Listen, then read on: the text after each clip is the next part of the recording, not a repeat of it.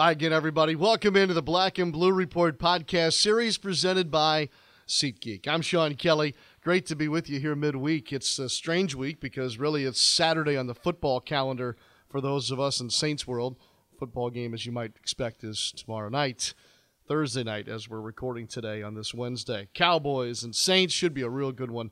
Two division leaders, Cowboys 6-5, winners of 3 straight. And of course, the New Orleans Saints rolling at 10 in a row right now. And trying to extend it to 11 before getting the mini bye and jumping back into the division next week. Pelicans, in the meantime, at home on this Wednesday night. Again, recording on Wednesday. They'll take on the Wizards and have got to get back on track. 4 straight losses for the good guys. And then they'll hit the road. We'll be bouncing around a little bit. Miami on Friday and then Charlotte on Sunday, but then back home all next week. And we'll talk a little Pels next week as they have a homestand. It's a Monday, Wednesday, Friday, isn't it, Daniel Salerson? Yes. Daniel's with me here in Studio B today where we're podcasting from today. And I'm going to have a little fun with our guest. He's one of my favorites. He's a great friend. Ian Eagle is with us today. He's one of the guys that I can have a little fun with. So since it is the Cowboys, and as you all know, the national following of the Cowboys, and sometimes it's a little dramatic and a little exaggerated and all that, we'll bring him on in a unique way. We'll see how the bird does with that. But Ian Eagle is the play-by-play man for Westwood One's national radio broadcast of the Saints-Cowboys game, and we'll look forward to getting his insight. Love to have someone maybe just outside of the Saints circle here to give us some analysis on this, a little more objective, because as you probably can figure out, I'm not real objective right now when it comes to the Saints. I'm all in on this, and I'm up to my neck in it. And so sometimes you have to have somebody help you see it for what it maybe really is, or give you another take on things.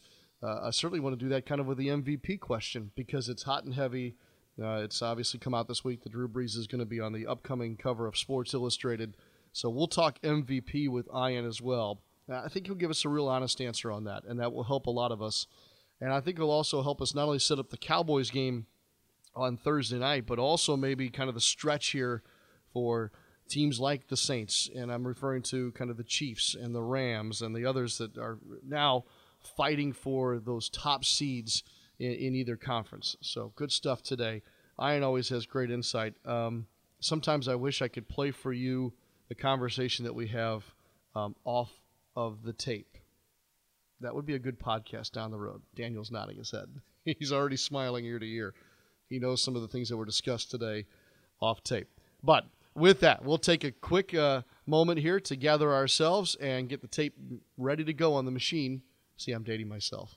The tape on the machine here for our visit this week on the Black and Blue Report with CBS and Westwood One NFL play-by-play man, Ian Eagle. This is the Black and Blue Report presented by SeatGeek. Here's Sean Kelly. All right, everybody, welcome in. It is the Wednesday edition of the Black and Blue Report podcast. As most of you all know, I get one guest a week, and so I do my best to try and match up the right guests with the right moments. And so this week, with the Saints playing the Cowboys, I wanted to find the most overrated, exaggerated, wildly popular America's team / America's broadcaster I could think of. Joe Buck went to a rival high school, so no on Joe. So welcome in Ian Eagle, everybody. Second choice, just like my wife. Not a problem. I figured you'd also like the overrated, exaggerated, blown up America's team reference there for you, sir. Exactly. Very excited about this game, as I'm sure everybody in New Orleans is. Not just from the Saints' point of view, but to see where the Cowboys are. This is truly a measuring stick, litmus test game for a team that's been hot, 3 straight wins, that's changed its offense a bit, made adjustments with Amari Cooper coming on board, getting back to what they do with Ezekiel Elliott, and a defense that I think has gone a little bit under the radar. You look at the rankings, you look at their playmakers, Dallas has been very good on that side of the ball. That's been fairly consistent for them. It's funny. I made a little fun of the Cowboys there because of their, I guess, past. But shoot, three in a row here, Ian, and you're right about their team. It's changed. It's evolved at this stage of the season. Can you put your finger on one or two things as to why it's made a significant step?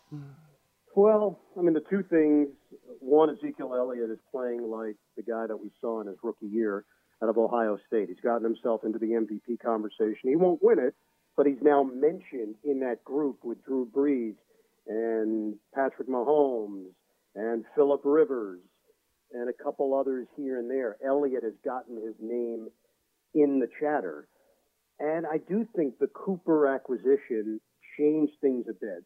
It's given them a catch-and-run threat. It's given them a dynamic pass receiver that, while he has not been as good as he was during his 2 Pro Bowl seasons, he's what they needed. Dallas needed a bona fide outside target that you would have to draw attention to as a defense. I think it's helped Prescott a great deal. Prescott has looked more in command. He's a good quarterback. Dak is someone that came through as a rookie similar to Elliott, maybe took a step back in year 2. A lot of pressure with that position in that town for that team, for that owner. And he handles it. He's got a real calm demeanor to him. I think he's a good decision maker, and you're starting to see his maturity and evolution pop through the screen when you watch them. The last 3 games, they've been fun. They're an entertaining team, and obviously they're going against the machine right now with New Orleans, but they are a confident group.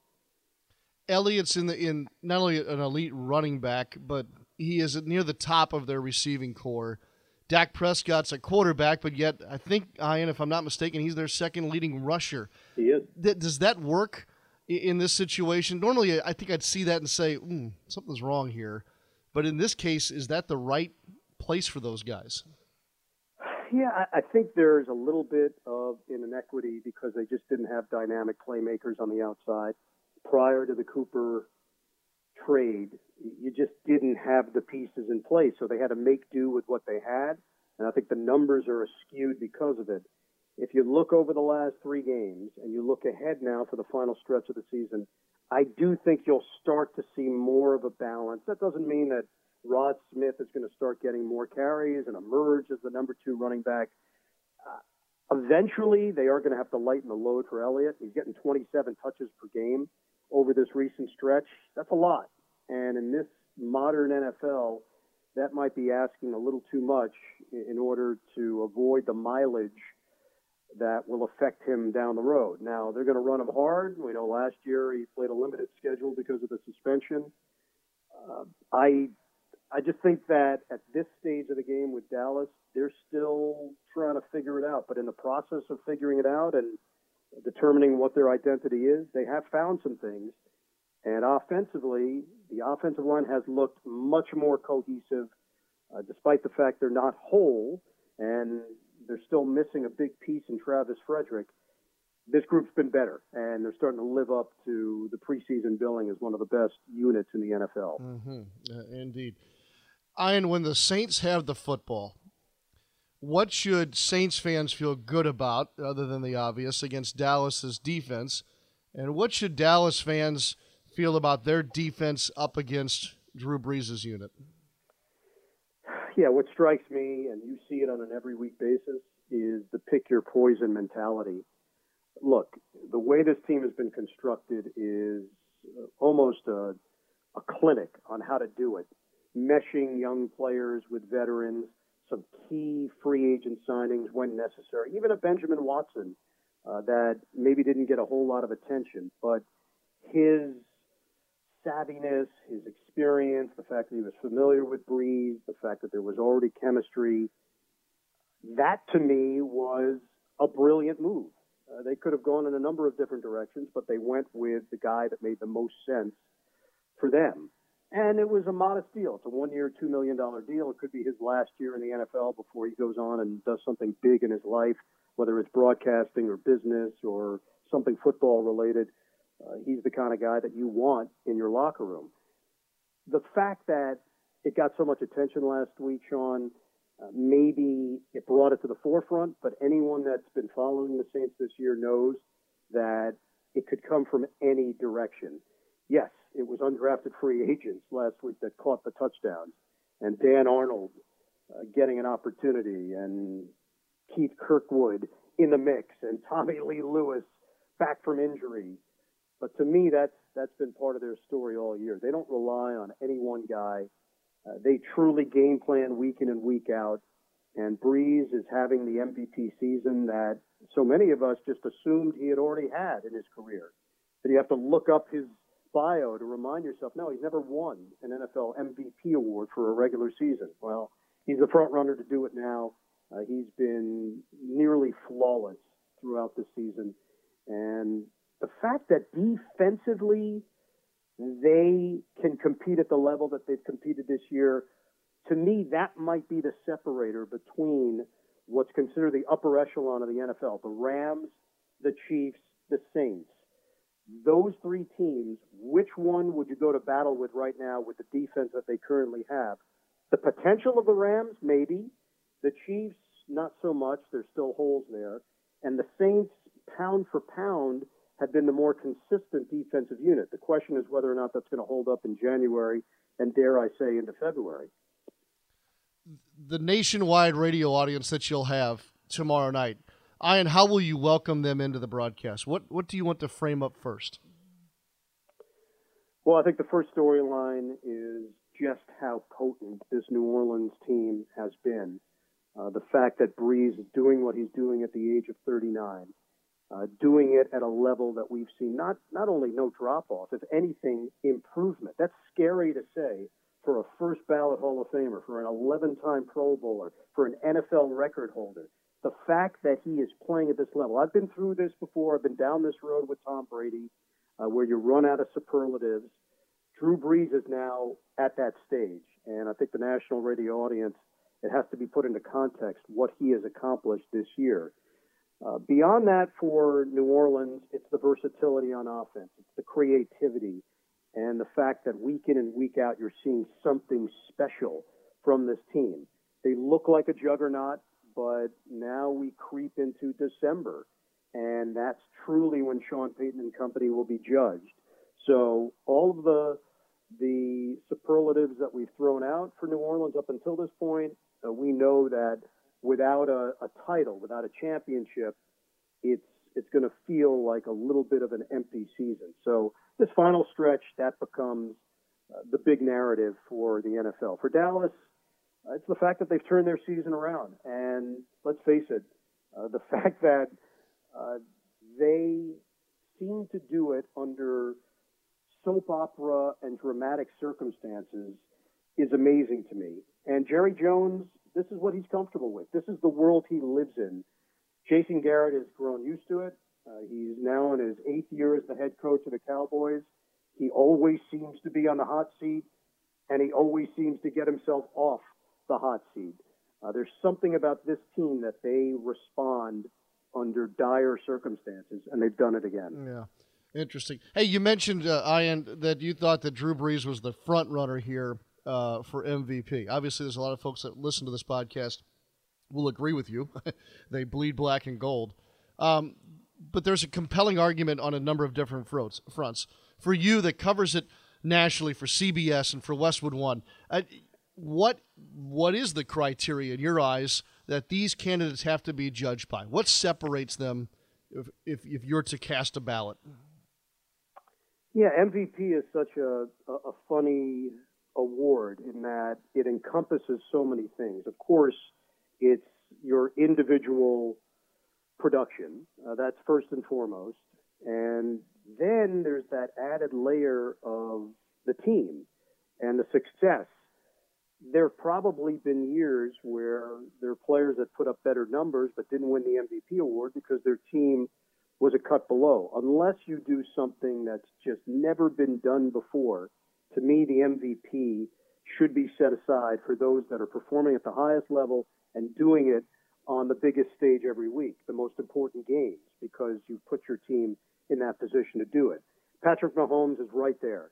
And I think under a normal season, he's probably the runaway winner. But there are other variables in play here with Drew Brees. And There's a human quality to this. The fact that Brees has never won it before is going to get tossed in the equation. It's just the way it is. If you did a blind test and you just looked at their individual seasons and you looked at the team record, I think a bunch of people would probably just vote Mahomes because it's been awe-inspiring what he's done. But because it's Brees, because it's year 18 for him in the league, because he's never won it before, I do think there will be a sentimental vote that creeps into this equation. Wow. Yeah, I tend to agree with you on that, and I don't want it to be a sentimental thing. I want it to be truly earned, but it is a human thing, isn't it? Yep. Yep. It is. Speaking of human things, it's been human for us to realize that Thursday nights have not been what the NFL had envisioned up until, it seems, this year. You're going to have a great one in Dallas between two division leaders. It sure seems like, Ian, on the surface here, the Thursday night package has been better this year. Is that just me glancing off of something, or is there something more to this? Yeah, the games have been fairly compelling. I've been doing this package for so many years now, and it used to be an abbreviated package, just the second half of the season where they would incorporate 7 or 8 Thursday night games, and that probably was the better way to go. As college football was winding down, that additional day and night of NFL experience seemed to fill the appetite of football fans everywhere. They expanded it because the money was there, and so was the desire, and so was the network interest. And apparently, it's not going to go away because of all those things I just mentioned, and financially, it's been a booming success. I understand from a player's point of view how difficult it is to turn around just physically on your body. And you've just been through what most would describe as a head-on collision on a Sunday afternoon or a Sunday evening or a Monday, and now you've got to ask your guys to get better, quicker. There have been a bunch of players that have missed these games because they just couldn't bounce back for Thursday. But if it was a Sunday game, they would have been in there. It's not going to change. The level of play has left something to be desired in previous years. I think this year, just good fortune, the cyclical nature of it, it's been a little bit better. Has it been great? Has it been a home run every week? No. It hasn't. And it's impossible to schedule these things correctly. You're speculating on divisional matchups during the offseason that could play a role in the postseason or could be competitive. You know, the one thing I would advise the NFL moving forward, take the better team, at least who you deem to be the better team, and make them the road team on these Thursday games. You're really stacking the deck against certain teams if they have to hit the road on a Thursday night on a quick turnaround and go against one of the upper echelon squads. Part of me would say, hey, it shouldn't matter, but it's just being smart. It's being prudent, and it's being a little bit more alert and aware of schedule making and how to best create good matchups, compelling matchups moving forward. Insightful stuff there. You're the first I've heard bring that up. I like that idea. Ian, I've kept you too long. One last question. You may already have your schedule the rest of the way. Is there still a team out there that you really would like to see in person, that you, whether it be call the game or what, but is there somebody down the stretch here that you'd like to have the chance to see in person? Yeah, I've seen all the big ones so far. AFC, I've seen Kansas City, I've seen the Chargers, I've seen the Patriots, I've seen the Steelers, I've seen the Texans. NFC, I've seen the Rams, I've seen the Saints up close. Last time I saw them was a preseason game in Los Angeles against the Chargers. And even then, I just felt like, boy, this has a chance to be a really special season for these guys. Beyond that, I think there's a pretty big drop-off in the NFC. You've got a bunch of good teams, but not at the level of L.A. and New Orleans. Carolina, I saw, they did not play well in Pittsburgh, and that was basically the beginning of this tailspin that they've hit in recent weeks. I saw Chicago. They lost to New England at home in a game that I did with Dan Fouts on CBS. They came within a yard on a Hail Mary of tying that game, and that would have been a completely miraculous ending for them to do that and force overtime. Very impressed with Chicago. And if you're asking me if there's a team I'd like to see again in person, it's probably the Bears. That's the one team in the NFC that if they just get hot defensively, you get the right matchup in the postseason, that's not a team that I'd like to see. I'd rather avoid the Bears if possible. Good take. Okay. All right. Very good. I'll hit you up on college basketball another time. How many sports currently are you broadcasting now? Make sure I get this right. Let's see. It's NBA. Yep. It's NFL. It's women's field hockey on the side. That's it. Just those. Fair enough. Syracuse, you happy with their season or no? Oh, fantastic. Dino Babers did a tremendous job. I think there are going to be a lot of overtures out there from bigger schools. As I guess you will do everything in their power to keep him and pay him.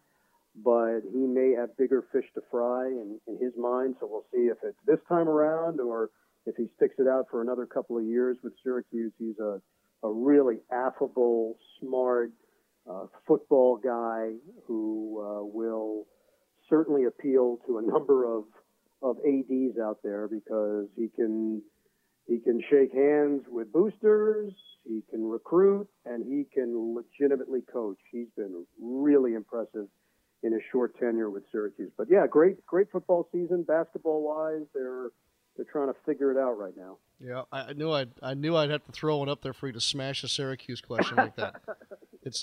Sometimes I do wonder, Ian, are there more Syracuse broadcasters covering the NFL, working the NFL, or are there more Syracuse football players in the NFL? That would be tight. I would say the former. We're like rabbits, John. We just keep multiplying. You're at the head of that class, my friend, and you're always a favorite with us. Thank you, sir. I hope that you enjoy the football game on Thursday night. I think it's going to be a fun one. Yeah, really looking forward to it. It's one of those where you circle the calendar and you say, yeah, I'm curious how this one shakes out. I know what New Orleans is all about. Yep. I think it's really more to find out if Dallas is legit or if they're just going to try to limp to the finish line as an NFC East champion that's a cut below the other division champions in the NFC. As they say, stay tuned. Ian, as always, thank you so much. It was an honor and a pleasure. All right, bud. We'll talk soon, man. All right, so there you have it. Another great visit with Ian Eagle. Most of you, of course, will consume the Saints-Cowboys game either on television or via the Saints radio network. But we have so many people that listen to this podcast nationally, they will most likely hear the voice of Ian Eagle if they're catching it on radio. Again, the national broadcast on Westwood One and all of their affiliates across the country. So thanks again to Ian Eagle. Great stuff today. Daniel's already switched me over to the other machine, referencing the beginning of our podcast. See, Daniel doesn't realize that my career started with reel-to-reel machines, razor blade, grease pencil. That's how you spliced it all together. Now he just taps the space bar. How hard can that be? I say that, but I don't know how to do it, so he's laughing again. I got him laughing at the start and at the end. That's a great podcast. Hey, enjoy the football this weekend, everybody, starting with this marquee game on Thursday night between the Saints and the Cowboys. We'll look for you as well, Daniel and myself, on the Pelicans Radio Network versus the Wizards on this Wednesday, and then over the weekend, Miami, and then at Charlotte on Sunday. So hoping for a good weekend for all involved. You as well. Happy holidays. We're into that season.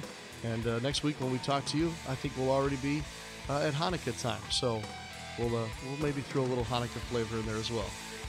And see, Daniel, again, please. I've made my man very happy today.